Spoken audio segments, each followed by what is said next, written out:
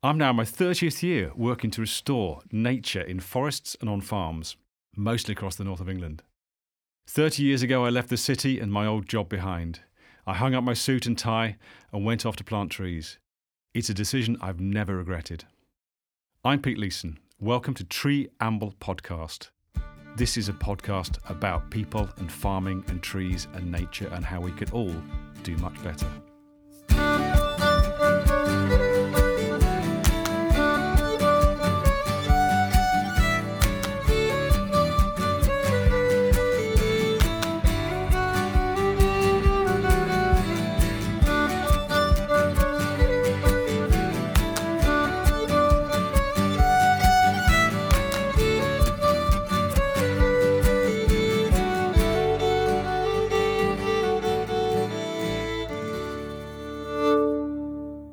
Hi and welcome back to Tree Amble. This is episode 9. I went down to Kent to meet with Fidelity. Fidelity is someone I've known for a wee while because she also has an interest in land in Cumbria. But this day I went to see her at her home farm. She's had 4 decades on the farm of restoring nature back into her farm system. And to walk round that farm is truly inspirational. It has a network of woods and hedges, but also traditional animal husbandry. Fidelity has many interests, including Pasture for Life, a group encouraging grass-fed animal husbandry. We had a lovely spring walk through fields that felt alive and buzzing. I hope you enjoy this one.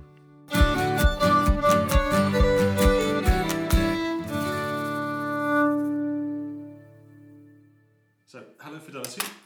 We're in Kent. Yes. On your farm. Yep. Thanks for having us here today.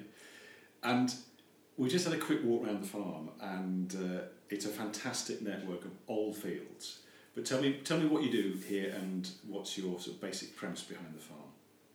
So you mentioned the old fields. I personally love the history of the farm, and we've restored all our hedgerow field boundaries, and the boundaries on the farm now are pretty similar to one that we've got on a map of 1655, which is, as you rightly identified, lots of small fields, and we're on the south face of an escarpment, which is just completely wooded.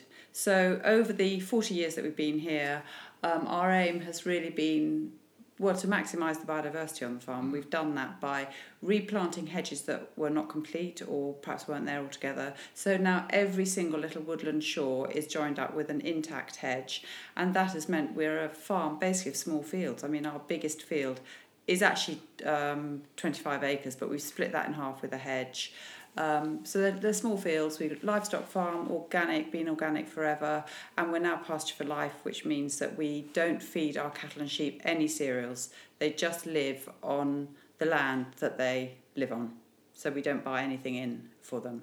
So we're a very low input farm, and I personally think on a farm of our size, I should say it's about just under 200 acres that we own. Mm-hmm. And then we also rent in grazing probably for about another 50 acres or so of the land up the hill. But the only way that a farm of our size on our quality of land is going to make any money is just to not spend any money if you can possibly help it. So that's our approach. And the result is that we produce the most amazingly flavoured beef and lamb, and it's full of nutrients. And that's the premise. So it's all driven by grass and clovers and wildflowers in your pastures. Yes. Yeah. And browse on hedgerows. Yes. Yep. Yes. I mean, I think that is how it looks, but actually, I think it's also about the management of the livestock. Okay. So that over the 40 years, we've always felt we're doing our best for wildlife, but our view of how we do that has changed over the 40 years. So the biggest change came when we did convert to organic, which was in 2000, and that meant taking synthetic fertiliser off the land. That was the only thing we were doing before, and the result of that was that the hay crop and the grass crop did go down for a while because the synthetic fertiliser advantages the ryegrasses. So we'd had lots of ryegrass, but after a very short time, a couple of years, all of the natural seed beds started to come through. So we've now got a great variety of grasses. The ryegrass is ducked off, and we now are as productive as we ever were before. Then the next big change for me was getting to know Pasture for Life and all the farmers who are trying new grazing management practices, which living in the very dry southeast is very important. So we now move our stock very, very regularly and give the fields a nice long rest. So everything's rested, species can come through, the grasses are growing longer, we're more resilient to the dry weather and the heat. And Bob's your uncle, I feel we're doing better for wildlife now than we were before. So you've got sheep here and cattle. Yeah. And you're mob grazing. So we've talked to mob grazers before. Yeah. The whole idea being you put everybody in small spaces, you graze quite hard, and then you take them off that space and move them somewhere else quite quickly. Yes, you might not necessarily graze quite hard, so people have different views about that. Mm-hmm. Now, we do like to graze quite hard at the end of the winter, which is when you're here now, because I'm wanting diversity, and I like the idea that I know that lots of species seeds are in that seed beds, and if I can get the sward down hard and leave some bare patches that some of those seeds, flowers and grasses have a chance to come through, there'll be loads of people who do mob grazing who say you shouldn't take it down that low, but that's not what we do here at this time of year. In the summer we do leave a lot more because we're worried about the heat and no rain, and so the longer you leave a piece of grass, the more its natural solar panel, which is its leaf, is there for the photosynthesize to really drive the growth of the grass and not the roots. So you're helping your plants get deeper rooting, going down to the wetter areas. So the answer is we graze differently at different times of the year. Okay. And I use mob grazing very loosely, which is perhaps more accurate. It should be rotational grazing, because you're just moving all the time. So we've had this discussion with other people about whether they're regenerative or not. Would you consider yourself regenerative? Well, I would, but I think regenerative is an incredibly difficult term, Pete. I mean, I think it's actually a meaningless term. And when you look at all the big food companies talking about how their food's been produced, and you'll see that word regenerative appearing on packets and everything else, it's not really defined. You could argue, I mean, we've been organic now since 2020, 2000, so for 23 years or something. In a way, organic farming is regenerative because there are some principles there, which is that you shouldn't be taking fertility away from the land, you should be putting it back into the land. You shouldn't have bare soil, you should always have your soils covered. But I'm afraid I will say we're regenerative because everyone understands what it means, or they think they understand what it means, but I would say it's a very dangerous term to use. But then we have the same questions with rewilding. Everyone thinks they know what they mean by rewilding or conventional. There's all sorts of... So names always trip us up, don't they? Actually, it's coming out and having a look and seeing how it works. Yeah. And it's the learning bit and the observations that come from that we need to get better at, don't we? So, I really like what I've seen here. So we've got hedgerows that are allowed to grow out. We've got really tall hedgerows. We've got bramble in the margins. Your fences are set back from your hedges, so you've got space between the hedge and the pasture. So there's all the sorts of things going on there. There's lots of edge habitat here. So from a habitat perspective, brilliant. From a browse perspective, brilliant. And of course, in terms of a very dry southeast, as you say, actually lots of opportunity for shade, for shelter, and for those grasses to have seasonality to them. Yeah. So that's really interesting walking around. We do get tripped up on words. I like the idea of regeneration, because it's a good... Okay, I understand what that means. But you've been doing this system for 40 years. Yeah. Do you think you've got it right? Are you... I would say that I would never say I got it right, no.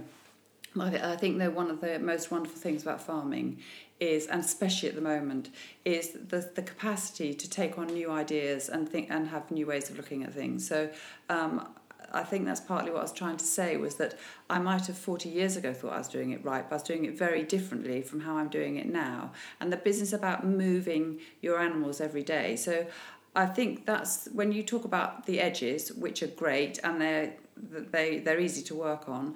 I think to be truly regenerative, you need to be doing it in the middle of your fields as well. So there's the whole land sparing and land sharing issue. And so I would say that it's not regenerative to have amazing edges, but then to continue, frankly, to put loads of chemicals on the middle of your fields and have monocultures that are just very, very free of any insects or anything. So But on the other hand, we have to be practical, and we have to grow crops for us to eat. We have to grow animals for us to eat. So I realise that it's probably not entirely practical, but I honestly believe there is a middle way, which is that it should be regenerative across the whole of the field. And if you can stop using chemical sprays, that would be such a big improvement for so many insects, and then all the life that comes from having loads of insects. So I think that's one of the biggest, for me, stopping chemical use is one of the biggest things that should happen. So there's this issue at the moment, apparent issue with food security. Does your system provide lots of food for the area of land? So I think that if I had a bit more time, Pete, I'm always doing things, but one of the things I think would be absolutely brilliant to work out is you take a farm like this and you look at what we're producing. We're producing high quality protein for people, incredibly nutritious, so more nutritious than a lot of other proteins you can eat, and the sorts of proteins that I would argue a human body needs in order to really thrive. I mean, we've only got the brains we've got because we have been eating really good quality meat over our ancestors did over the previous generation. So I am in favour of us as a population eating really good quality meat, not very often, maybe once a week or something. I think that's absolutely fine. You don't need to eat meat every day. But I think if you tried to analyse our farm in terms of the protein, which is the hardest thing to produce, and it's actually the food that possibly takes the most energy. So if we're looking at the terrible situation that our world is in at the moment, it's all around the use of energy. You know, we need energy to produce our food, to produce everything. So I think if you took our cattle and said, okay, that farm is running cattle across the land, then they're hardly using their tractor at all. Those cattle are grazing fields in a way that means that we've got loads of dung beetles taking all the nutrients back down to the soil, good variety of species in the field, and at the end of the day, they're producing high quality meat, leather, all the byproducts of animals. And we're not adding to the carbon, we're just recycling carbon that we're doing. So I would say that must be a pretty good thing, but wouldn't it be great to put some figures on it? Wouldn't it be great if I could say a farm of size 200 acres can feed all of the inhabitants that live within a 5-mile radius of here, having a meat meal once a week, and then somebody else can do the vegetables. It must be possible to work that out, but I never have.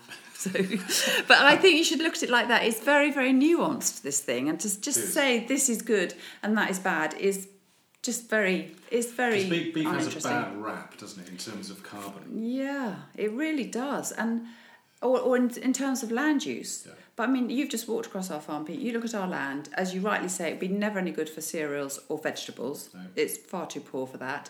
We're surrounded in amazing woodland. Woodland is not a scarce resource around here. What is a scarce resource are species-rich pastures. We've lost 97% of our species-rich pastures since the 50s. Well, we can put some of them back here in, as you rightly say, little hedged fields.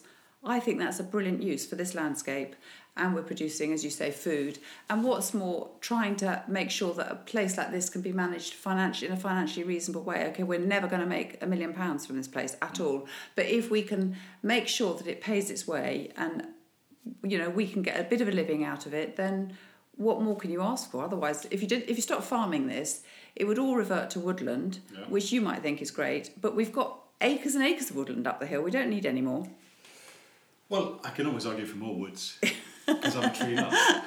But actually, those rough pastures with wildflowers in are truly amazing. We also have an insect Armageddon. So biodiversity loss has been tragic in my lifetime. And just woodlands for woodland's sake don't answer the question. I think we need quality woodlands and quality wildflower areas. And wildflower areas are often driven by grazing. So managing that grazing in the right way can produce good wildflower-rich areas, which then helps the insects and helps the birds. So yes, I agree with you entirely. The question is the how, isn't it? How do we get there? So taking fertiliser, taking pesticides and wormers out of the scenario allows us to manage much more holistically. But that needs careful management, doesn't it? Yes, it does. I think it needs a completely different mindset. So I suppose that if you walk into a field and you think, well, how am I going to get the most grass or get the most product out of this field. It's so easy to say, well, I'll go down and buy a bag of fertiliser and bung it on. But actually you want to think, no, I'm not going to do that anymore. I don't want to do that anymore, because we know that fertiliser is really bad for the soil and for all the plants that are on it.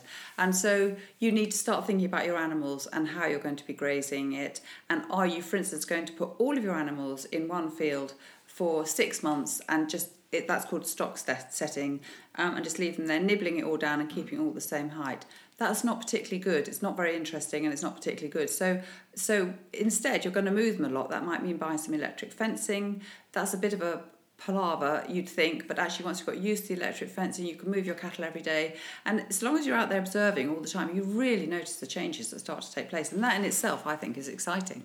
I'm really looking forward to the rest of this year, because we've done so many different grazing experiments over the winter, not necessarily because we planned to, but because the weather meant we had to do various things that we might not have chosen to do, and I will be able to benefit from that in a couple of months' time and see what's produced the most biodiverse sward of all of them. So your system, all farming is at the behest of nature a wee bit, isn't it? You've had some really dry. You've had 4 out of the last 5 summers extremely dry. We had a really dry February, but then we went into a really wet March. So we've got areas of the farm which look quite puddled at the moment because the cattle have been on too long. But then we might well be going into a very dry period. So it's very interesting to hear how your fields are recovering, or how they're coming out of the winter, really. Do you feel your system is more resilient, though, to climate change? Yes, I definitely do. So that, for instance, last summer, where we probably had the longest and driest summer, so we here probably didn't have much rain to speak of from March right through until September, October. So we were going around moving our cattle and sheep very, very regularly. We had enough grass to see us through. It was very brown grass. But by the time it rained, which was towards the end of September for us, and that's after when you normally get a lovely spell of rain anyway, to get the September growth going, those fields that we had been mob grazing very systematically came back way quicker than our others did. So the whole farm was brown. And you could see those ones greening up more quickly. So for me, that just says it all. And I now need to just make sure we start doing that on some of the other fields. Right. Yes. So what specifically is happening underneath that mob grazing? What's going on that makes the difference? So I would say that you're getting your deeper rooting plants, which we have just talked about, but also absolutely crucially is all the biological activities that's going on under the ground. So, underneath our feet, one of the things I love saying to school kids when they come round to the farm is that you might see loads of sheep and cattle, and when we had them, loads of chickens out on the farm and pigs and things. But actually, there's far more life underneath your feet than there is in front of your eyes. So 95% of life at Romshed Farm is under the soil. It's dung beetles, it's worms, it's loads of little things that you can't even see with the naked eye. And that is the area of land that is really firing up everything else. I mean, we didn't have that growing. We wouldn't have anything growing on the top. So that is the most critical bit. And that's why I think it doesn't work so well under there if it's stuffed full of chemicals. It doesn't work if you stick a plough in it. But if you leave your plants with nice long roots and you have a great variety of plants on the top, they're all working together to make the most incredibly active I don't know what you'd call it, soil. It's soil, basically. It's really respecting soil as a biological ecosystem in its own right. And I just think that is absolutely key now to everything. So if you can rest it, you're obviously giving it a lot of rest, and I think it'll then send the grass up more quickly. And is this the kind of thing that you're talking about through Pasture for Life? So I think the key thing about Pasture for Life is it is a very important thing that we're doing. But the key thing with Pasture for Life is really that you're not feeding your cattle or sheep any cereals at all. So it's done on the premise that from the point of view of the world, it's very, very inefficient. They're ruminants. They don't need to be fed cereals. And so we should really be trying not to feed them cereals.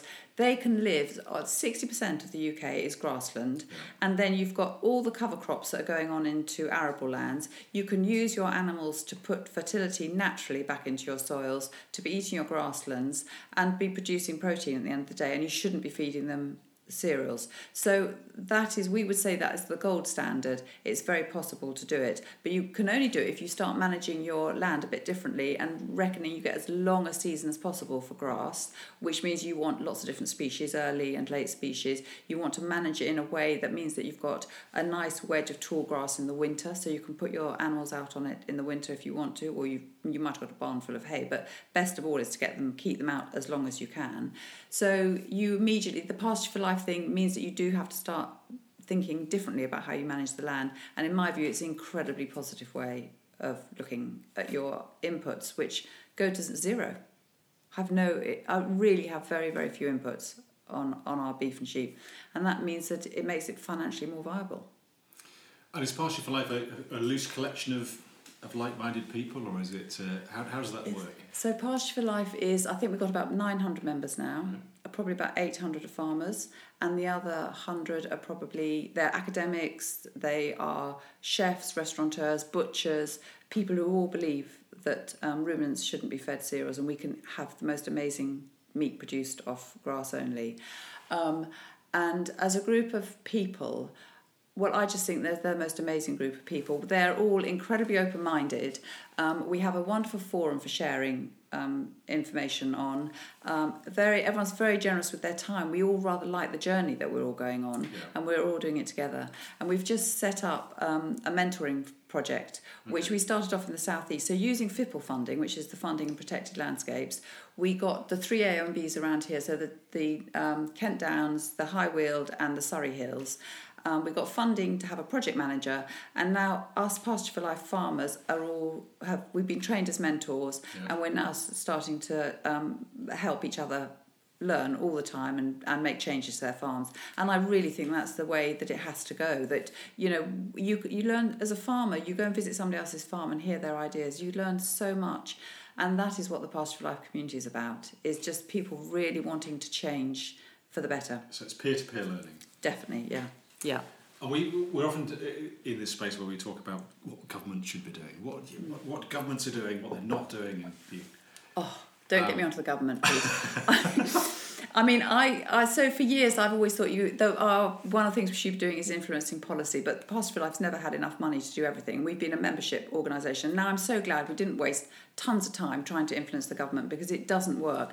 And I feel it has to be a sort of revolution from the bottom up, that you just have to bloody well get on and do it. And try and make sure that if they're going to give out grants, they're doing it in a way that's supporting our type of farming. But at the end of the day, we're trying to run businesses.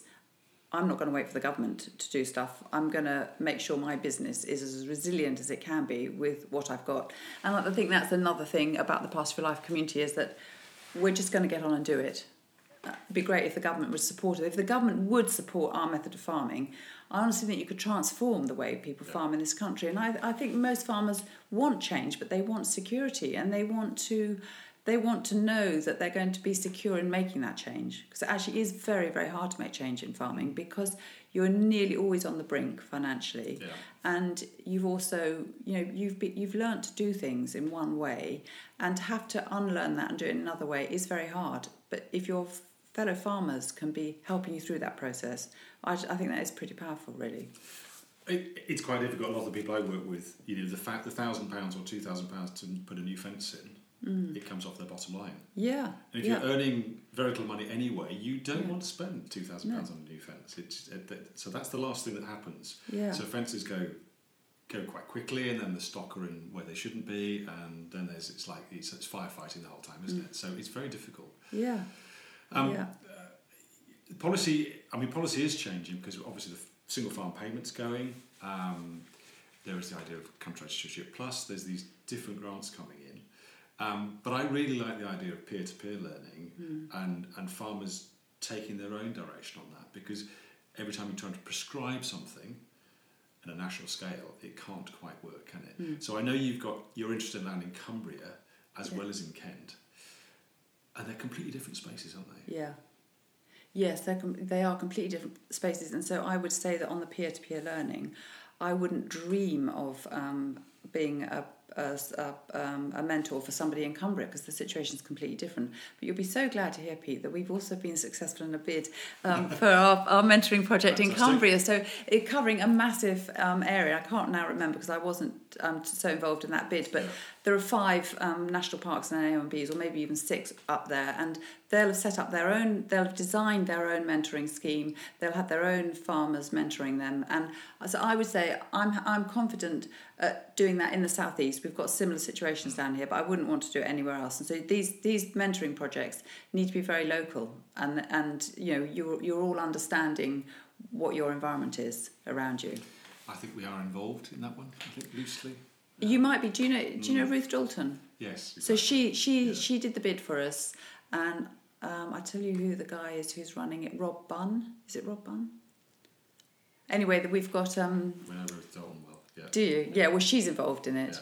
Yeah. So hopefully that one is just starting now. Hopefully that will take off big time, because some really amazing farms in Cumbria. There's the the young couple who live on the edge of one of the lakes. Cabra Hall. Yes. Sam that's it. Yeah, aren't Sam they amazing, yep. those two? Brilliant. Yeah. So we can always come back to one or two names, and your name circulates in this area. Sam and Claire circulate, Nicola and Paul circulate. There's a few people out there prepared to put their head above parapet level. The farming industry is quite conservative, and I think people they don't want to be made fools of, and they don't want to make themselves look foolish, do they? No. So if you're doing something different in the landscape, it can be quite hard to do that, because you're changing your own system. You've got to make mistakes. Yeah. You don't want to make those mistakes in public. Is part of your mentoring all about helping people over that threshold of mistakes and doubt? Well, do you know, I think one of the best things that I've learnt in the mentoring thing, and learnt from because I've learnt what I do here, I've learnt from other people, is that, do you know, it's absolutely all right to make mistakes, because, and in fact that's the way you learn, and in some ways, if you're going for a low input system and you make mistakes, you haven't spent loads of money, you haven't taken out a bank loan to do anything, you have made a mistake, and as long as you've realised what the mistake is, you can rectify it next time. So I think that you have to realise that it's not bad to make mistakes at all. And it is really hard in a community when other people think they just don't think what you're doing is the right thing to be doing. Yeah. I suppose I felt that, you know, we farmed organically here in an area that's not really very organically farmed, and lots of people have thought, well, I wonder if that's really the way to do it. But I sort of feel that after doing it for 40 years, I actually think, and especially with the climate changing now in the southeast as it is, I honestly think people would see the grass on our farm in a dry summer and think, blimey, maybe they are doing something right over there, because actually they have got grass. We can carry more cattle and sheep if we want to. We might decide not to, but so I think this is part of the bottom-up approach. If you really believe in something, you should go for it and do it, because you might be right, and if you are, then that's great, isn't it? It's interesting, because I think your farm, it's far harder to look over your hedgerows and see what you're doing than it is in Cumbria, because we've got little tiny walls. You're actually quite hidden away here in many respects, aren't you? It feels idyllic on this farm, and I love trees, so to be surrounded by trees is awesome. But, you know, it's probably a bit harder to look at what you're doing for other people, isn't it? Well, it is, but I think that's part of the West Kent landscape, that the landscape's very, very small, and it's full of, as you've noticed, small fields, tall hedges, loads of woodland shores. We're a very small landscape, and you know, you only need to walk actually a bit further along in Kent, for instance, or even just a bit further around our escarpment. It all opens out much more, and then you'd have much more sweeping hills, fewer hedgerows. So we happen to be in a particularly amazing area of Kent, I think, with just very small, steep hills and loads of woodlands and hedges. We're lucky. And you're not all that far away from NEP, are you? Which is that amazing rewilding project. Yeah. Completely different approach. Yes. Well, it's funny because I've been to NEP loads of times. I think it's inspirational going to NEP. But one of the things I feel about NEP, so our children, who are all thinking about their futures, are very concerned about biodiversity loss and are very inspired, of course, by NEP. I spend my life defending our farm over NEP. But I would say that one of the things about NEP is that it was an incredibly dull landscape. It's totally flat. Yeah. It would have been big industrialised sized fields. Not a lot of variety in it. Whereas you walk out into our farm, and because we've got the green sand escarpment behind us, the landscape is already totally beautiful. We don't need to do NEP here because it's already so beautiful. It's quite intricate already. NEP is creating much more intricacy, isn't it, over there? So in a way, the trees are coming through, the cattle are grazing around them and creating new little nooks and crannies that wouldn't have been in that landscape before. So they've got far more scope for massive change than we have here, because we've already got plenty of hedgerows and trees and things. So I think it's different. And I think that's part of this journey I'm on, really, which is that going and seeing difference, the ability to come to someone like you and walk across a field and actually see how you're managing your field in your context, and then going somewhere else and seeing how somebody else is fantastic, because it allows exactly that. So I'm fascinated by rewilding, but I'm also concerned about the debates about it in terms of food production and people, and so I think there's a real opportunity for rewilding, but I also think there's an opportunity for your style of farming, and maybe somewhere else it's a different style of farming. And I think that's really interesting in this landscape, because sure, we've got a problem, we've got masses to resolve, but taking each segment of that landscape and changing each segment in the way it can go is fantastic. And this seems to me to be a farm where if you can produce good quality meat from this, then it's going to work. It's a great place to do that, and you can do that with biodiversity. Yes. And NEP is NEP, you are you, and where we're off to in the next few days is Suffolk and Norfolk, and they are they. Yeah. So let's have a look at what they're doing as well and analyse that. But one thing I'd really like to do is go out and have a walk around your woodlands and see some of your animals. So perhaps we should go and do that. Let's go and do that. Yeah.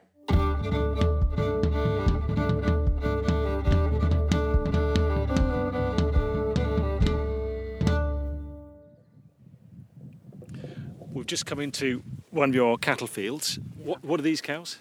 So these are Herefords. They're quite smallish Herefords. They've got a lot of traditional in them. So if you want to do very low input farming, you want animals that are really well suited to not being fed any cereals or anything. So we don't feed our cattle or sheep any cereals at all. They just live on the land that they live off the land that they live on. And we've been trying to keep them out as much as we can this winter. In fact, one of the reasons is right here. We see this lovely cow pat. We're sat next to this little big brown dollop. It's got lots of little holes in it though, Pete. Yeah, so that's where the dung beetles will be going. And the advantage of having cattle out over the winter is you get a big season of dung beetles, not just in the summer. So look at them all. They're crawling all over the place. So Fidelity has just put her hands right in the middle of this poo. It's lovely. And look at it. Look at that. Doesn't it smell delicious? It does actually smell of grass. Yeah. It doesn't smell pooey at all. And there are beetles of all descriptions and sizes running all over. Very, very shiny. There's quite a lot of small ones there. And what they're going to be doing is they're going to be burying down through the dung into the soil. Then they make little horizontal hideaways where they lay their eggs, which turn into larvae, and then those are the engineers of the soil under the ground. So another reason why you shouldn't plough, really, is you want to protect the biology under the ground. So all of the insects that are under there are doing this incredible job of taking the nutrients from the cow poo down into the soil. And they can go 40 to 50 centimetres down, can't they? They can take it a long, long way down. Yes. Yeah. So that's storing carbon, it's taking nutrients down. It's also providing food for birds. Yes, definitely. And one of the things I love most about the farm is I think of all the swallows. Look here, the cows are going to come and look at us. Yeah. Is the swallows flying all the way from Africa in order to hunt our beetles and our insects that are on our dung pats from our lovely cows. Hello. Yes. They're a bit hungry because it's the end of the winter and they're just fed some rather manky old hay now to keep them here. So this is and this poo will disappear probably in 2 or 3 days and be all sucked up. Yeah, it's amazing how quickly, and it'll disappear because of the beetles. There's another beetle there. Yeah, it's just infested with them. It's fantastic. Isn't it? So there we go. Yeah. So organic cattle, organic farm, this is a poo-driven soil, isn't it? Yes, it is, and the organic bit is really important because when you worm your animals, if you're not organic, you can use a whole range of wormers, some of which will actually kill dung beetles themselves. So that's something which every farmer should really stop using, is a variety of wormer that we all know kills dung beetles. But best of all is to manage your cattle so they don't need worming. I mean, we never worm our cows. They're moved around a lot, clean grazing. We hardly do anything to our cows at all. Haven't wormed them for years. So they're completely natural, sitting there grazing away and producing delicious beef at the end of the day. And until we came, they were perfectly quiet and happy, but we've made them a little bit upset.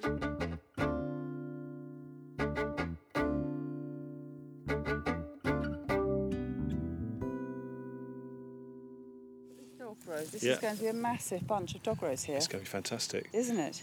So what you've been here 40 years on this farm, and one of the things you did when you first came was to sort of rebuild your structure of hedgerows. Yes. And actually, we're stood next to a woodland, and some people would say, well, that's a woodland. Does that need to expand? But you've actually given it space to expand, haven't you? We have, yes, and we're making this woodland edge now, completely different from what will be the field. And I love that idea that this little area here is an extension of the woodland. Maybe in 10 years' time, we'll decide we need to go further into the field as well. I mean, our children are incredibly interested in, if I say to them, how would you like us to leave the farm? They want it to be the best it possibly can for wildlife. Whilst producing food? Yes. Well, I think from our point of view, it has to be, the economics for us is that we want to have a lifestyle which means that we can go away if we want to. I can go and do work for the Pasture for Life and the Commons and all the other things that I'm doing, and I can only do that because we can make the farm afford to pay for somebody. So the farm at the moment pays 3 days a week for a stockman. We share him with somebody else. Yeah. So I think anyone who lives here has to have that luxury, so you can just really enjoy the farm. It's still loads of work, but you just got that breathing space. Yeah. So that's, for us, that's the economics of this farm, because we're incredibly lucky that Martin earns another income. So it's not our only income, but it has got to pay its way in that respect. This area here, behind the back here, you can just see we cleared out a pond. Yeah. Can you see the willows? Don't you think this blackthorn? Look, isn't that amazing? So there's a patch of blackthorn, which must be 12 feet high. Yeah. And it's still in blossom at the moment, and there's bramble growing up through it. There's dog's mercury underneath it. And there's loads of birdsong in the background as well. So it's clearly working. And this has got browse value as well, hasn't it, for your animals? Yes. Yep. As well as the wildlife side. Yep. Then they look at this little pond, which maybe should we be going back in again? You can see where we coppiced the willow. Probably 7 to 10 years ago? Do you think? Should we go back in and take some of that out, because it's just going to swamp across it, isn't it? It's taken a lot of light off, hasn't it? Yeah. And it looks like it's slightly looks muddy. Looks like you might have carp in there, actually. But it's it's a ditch, really. Yeah. It takes water off the top of the hill. Our neighbours runs down between us, and it's dry most of the summer. There's always this discussion about wetlands, isn't it? It's whether to keep them open and managed, or whether to allow them to degrade like this, but with lots of willow and sort of wet habitat. I'm sure there's some experts that could disagree either way. But the key thing on a farm is to have lots of different habitat types, isn't it? Yeah. So this is just one habitat type. And we've got wet ditches, you've got wet field corners, you've got ponds. It's a management decision you've got to make at some point. Yes, I suppose in a way maybe you could say you have to manage your ponds like you might do your hedgerows on a sort of, you pick a rotation, maybe it's a 15-year rotation, or, I mean, I know some people now are managing their hedgerows on a 30-year rotation. They're letting them grow up, coppicing them right down after 30 years.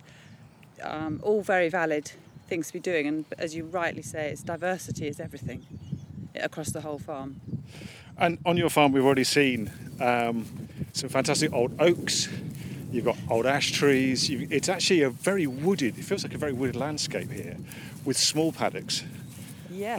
And now you've reconnected with these lovely hedgerows, which to my eyes are beginning to look really quite mature. So they're 8 to 10 feet high, full of blackthorn, hawthorn. This time of year they're white with the blossom. So that reconnection's already happened. I suppose the question is what comes next. and how you make that really work.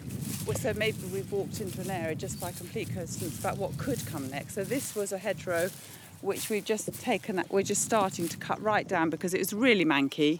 It's very overshadowed by the wood here, the trees. So the question is, do we get the trees cut back, or do we actually put a fence way into the field, leave that old bit of hedge to come back up again and let it all scrub over? I don't think that hedge will ever make an amazing hedge because it's so shadowed. There's lots and lots of shade over the top of it, lots of big oaks leaning into the pasture, taking a lot of light off the grasses, but actually, again, giving them shelter and shade, aren't they? So the grassland edge is actually, that's going to be interesting in summer when you come to graze it, isn't it? Yeah. And also now in the southeast, when we have such hot summers and dry summers, it's always under the trees that the grass manages to keep going. So that's introduced seasonality by just having that tree leaning over the pasture. And these bigger ones at the back have got wingspan of maybe 10, 15 metres. So that lean over the pasture is giving quite a lot of shelter to that grass. Yeah. But it's sheltered out the hedge, so that's your question, isn't it? What to do next with that? Yeah. Is that a footpath just the other side? Yeah, it's a bridle path. Let's go through there. What I love about the farm is all the history. So you mentioned the old oaks. A lot of them are old pollarded oaks. So you know that the pollards in hedgerows started growing out after the Enclosures Act. Because before the Enclosures Act, which were at all different times across the country, the tenants had the right to the woods in the hedgerows, and so they'd be pollarding them all the time because they needed the wood. The Enclosures Act gave that right to the landlords, so they stopped pollarding them. So when you see one of our pollarded trees, you know it's been there since the Enclosures Act. I love those sorts of historical things.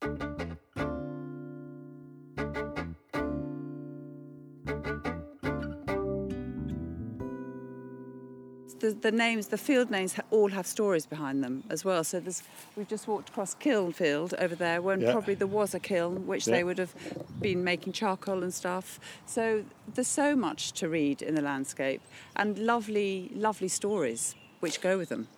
But that story's still changing because you're doing an experiment in this field with 3 different treatments for establishing a species-rich grass sward. Yes.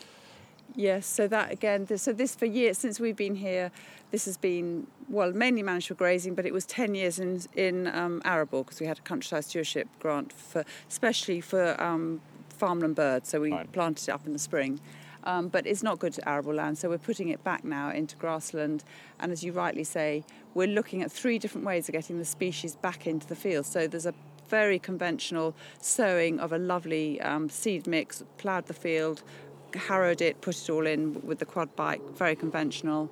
Then bale grazing, which means you put a bale of hay over winter on a piece of land which is full of species-rich hay, and you roll it out and your cattle eat it, they trample it into the ground, they poo the seed out from their backsides, and the seed gets put into the ground like that. And then the first bit of the field, we put green hay, which means that we did this 2 years ago, and we went out one day, we baled 10 bales of green hay from our species-rich field, brought it across, and then Martin and I, and we're not that young anymore, managed to roll out these 10 very heavy green bales of hay all over. And to my absolute joy, my complete favourite flower came up last summer from that, which is the grass vetchling. It's that amazing little cerise pink flower, and it covered that area there. So beautiful. Whether it'll be there this year, we'll see. So there's ancient small meadow, and it's quite small actually. I mean, compared with some of the fields I work with in Cumbria, this is quite small. It's surrounded by woodland. Yeah. It's a very wooded landscape. Within that, we've got this ancient system, but we've still got modern, changing thinking about how we keep this thing rolling forward. I love that, the fact that you're still doing new stuff on this old field. Yes, that's true. And in a way, what we've come back round to is doing probably what this is best with, which is growing grasses and grass-related flowers, not cereals. We're on really heavy clay soils. It's not really suitable for cereals. So maybe we're also just finally fully respecting what this landscape can deliver. So this is kind of grade 3, grade 4 land. So it's not. You're going to have to push it really hard to get a decent arable crop off it. Definitely. So that means fertiliser. It means hard work with a plough, lots of fossil fuels to get a relatively light I should just say we never use fertiliser because we're organic. So we would always undersow it with a clover mix. So our crop would grow through with clover, which would keep the soils covered and put nitrogen back into the soil. But you're right, we were pushing it heavily. In this area, not just on this farm, in this area, pushing arable is hard work. Yeah. Traditionally, what would it have been? Would it have been a sort of Kent sheep for wool, or...? Well, as I say, it would have been woodland, dare I say, right at the beginning. But I have this constant discussion with our children, which is that woodland's everything. But I would say, actually, in this area, it's not everything, because we've got amazing woodlands right up on the hill. What we're missing is those 97% of meadows that were taken out by the land being pushed, as you describe. And I want to restore some of that 97% and have our farm having wonderful meadows in it. And so your restoration of the hedgerows was what you did first. That's sort of first phase in your early years of your 40 years here. It's now looking really very much looking at the pastures and restoring those to species-rich pastures. To me, this is joyful because we've got big trees, we've got young trees, we've got connecting hedgerows, we've got bits of woodland like the one behind us with bluebell in it, and you're restoring the meadows. This could be really flower-rich and lots of edge habitat, which I love. Yes. So the edge is where everything happens. It's where you get change. And managing our animals could allow that change to be really exciting and dynamic. So exciting. And actually, not thinking about the change, if we just walk up here to this bit of woodland here, so 30 years ago, as you can see, we'd have put a fence all the way down that piece of woodland, just a conventional stock fence, in order to keep the stock out of the wood. And I'm really glad we did it, because in fact I'd like to test your knowledge, Pete. If we walk through this piece of woodland, there are so many trees that look like plums and pears and apples, and we can't tell one from the other. But I think in days gone by, this would have been rich with fruit of some sort or another. We've actually got the tallest crabapple tree in Kent on our farm. Okay, That's in some record or another. But anyway, just going back to this fence. Now, the fence is about to fall down. Yep. And because of change in technique and what we're learning about new ways of grazing, instead of putting back an old wire stock fence, we've put one strand of wire which will electrify, and then we'll be able to mob graze our cattle and sheep, it's called, when you move them possibly every single day. And I've come to the view that that's really good for wildlife as well, because you're just nibbling it for one day and then giving it a really long rest. So the infrastructure is changing again now, and I hope that we'll see another notch up in the way the meadows are managed and what they actually look like. You can see the bluebells here already spilling out into the field. Fence. Yeah. So that edge, I think, is where lots of things are going to happen on the farm. That's what you can manage as well. So sometimes push harder at it, sometimes let it come back out again. And that's a really lovely space, because all the while that's moving and changing, you've got young plants in there, you've got young suckers. It's going to be fantastic for wildlife. And this faces a little bit south, probably. Yes, it does. South is probably there. So that's going to be nice, warm. Certainly this time of year, early spring, it's going to be nice and warm for those early bees, hoverflies, butterflies. And maybe in the heat of summer, maybe it'll be the other side of the wood where you have those congregating, because it's going to be more shady. We also know we have snakes down there, because I've got 2 bits of tin, which I love. When we have our school groups around, the great excitement is to take them to the piece of tin, and if we're lucky, to see a snake coming out underneath it.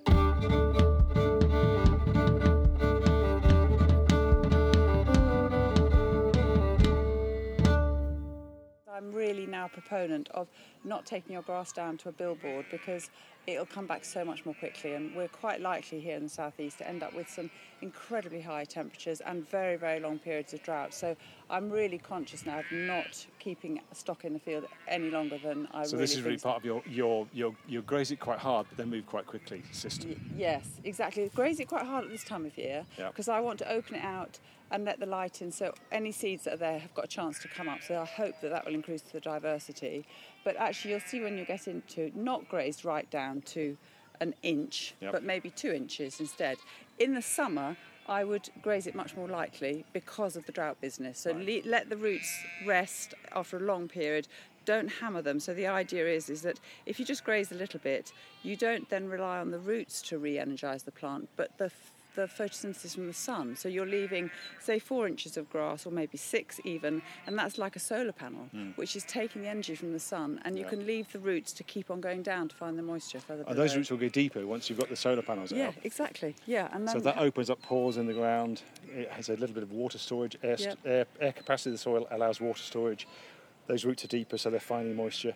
So in your drier and drier summers, we can come back sooner into each field. Yeah. So that's adding to your resilience as a farm, even in those summers. Yeah, definitely. And I would say, for us living in the southeast, that is crucial. We're not going to survive. Our farm, if we'd nibbled it all down, I honestly think that in the summers we've had for the last 4 years, we would have no grass. But as it is, we've managed to keep our animals going, moving them a lot, so it's more time consuming, but worth it. Okay, let's go and get them out of this field. Yeah, we'll leave this gate open. Right, let's go around behind the back of these. I think it's amazing when you come in, they all start mothering up. Yep. So that there's the 2 blue 29s run up to their mum. So we've just got to try and push these through. So if we give up because we haven't got a SAM, we just leave the gate open. Yep, and they will find their way through. So we've got a fantastic bunch of ewes here, all numbered up. Some have got twins, some have got singles. They're all numbered. We've got 29, 22, and 17 ahead of us. All grooving very nicely. Number 1 pig. That's what I'd say to any school kids who are here. Okay. You can find the oldest lamb. Go on, you lot. Mungo's looking a little bit like a sheepdog, but not very much.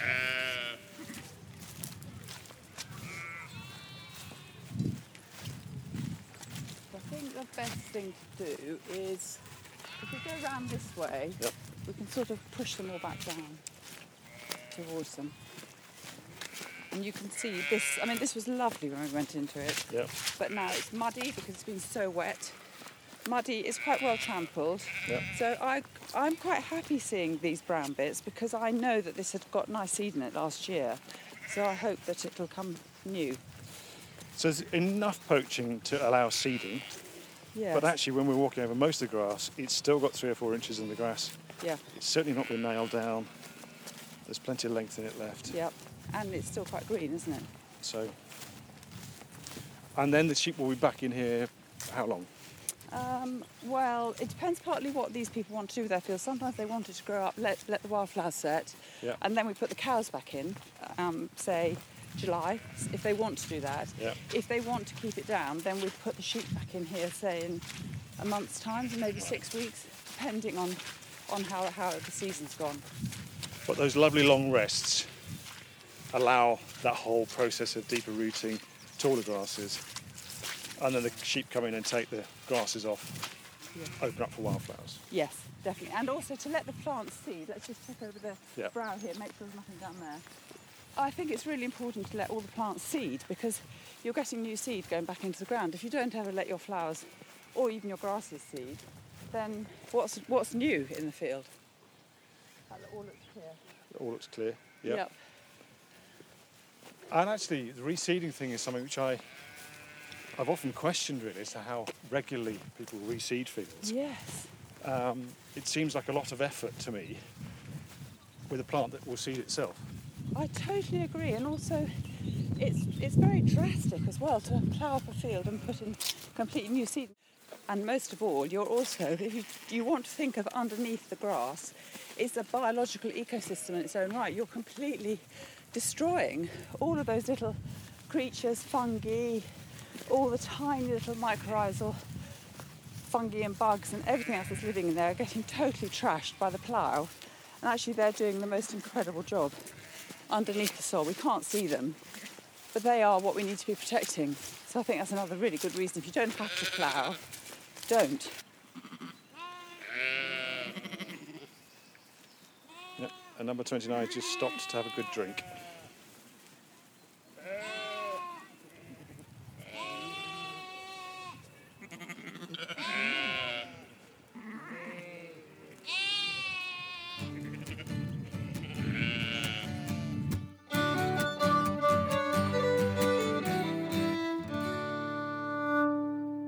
Fidelity and I spent a lovely afternoon walking through fields, looking at hedgerows, weaving in and out of woodlands, listening to the sheep and the cattle, and Fidelity, unforgettably, dissecting a cow pat with her own fingers was just a joy.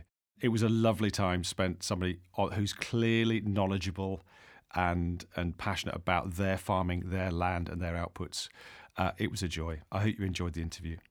And for our final episode in this series, next week we're going to meet Catherine and Tim, who are doing a fantastic job of a rewilding type experiment on land in the Yorkshire Dales. So come and join us on that one. Thank you. You've been listening to the Tree Amble podcast, written and produced by myself, Pete Leeson. My special thanks go to Pete Ord for his awesome production and mixing skills. And actually, Pete and Pete, both of us, we wrote the music, so thanks very much to Pete for his input there. The recording was on location with mixing and production at the studio at Sunbeams, part of the Annie Mawson Sunbeams Music Trust.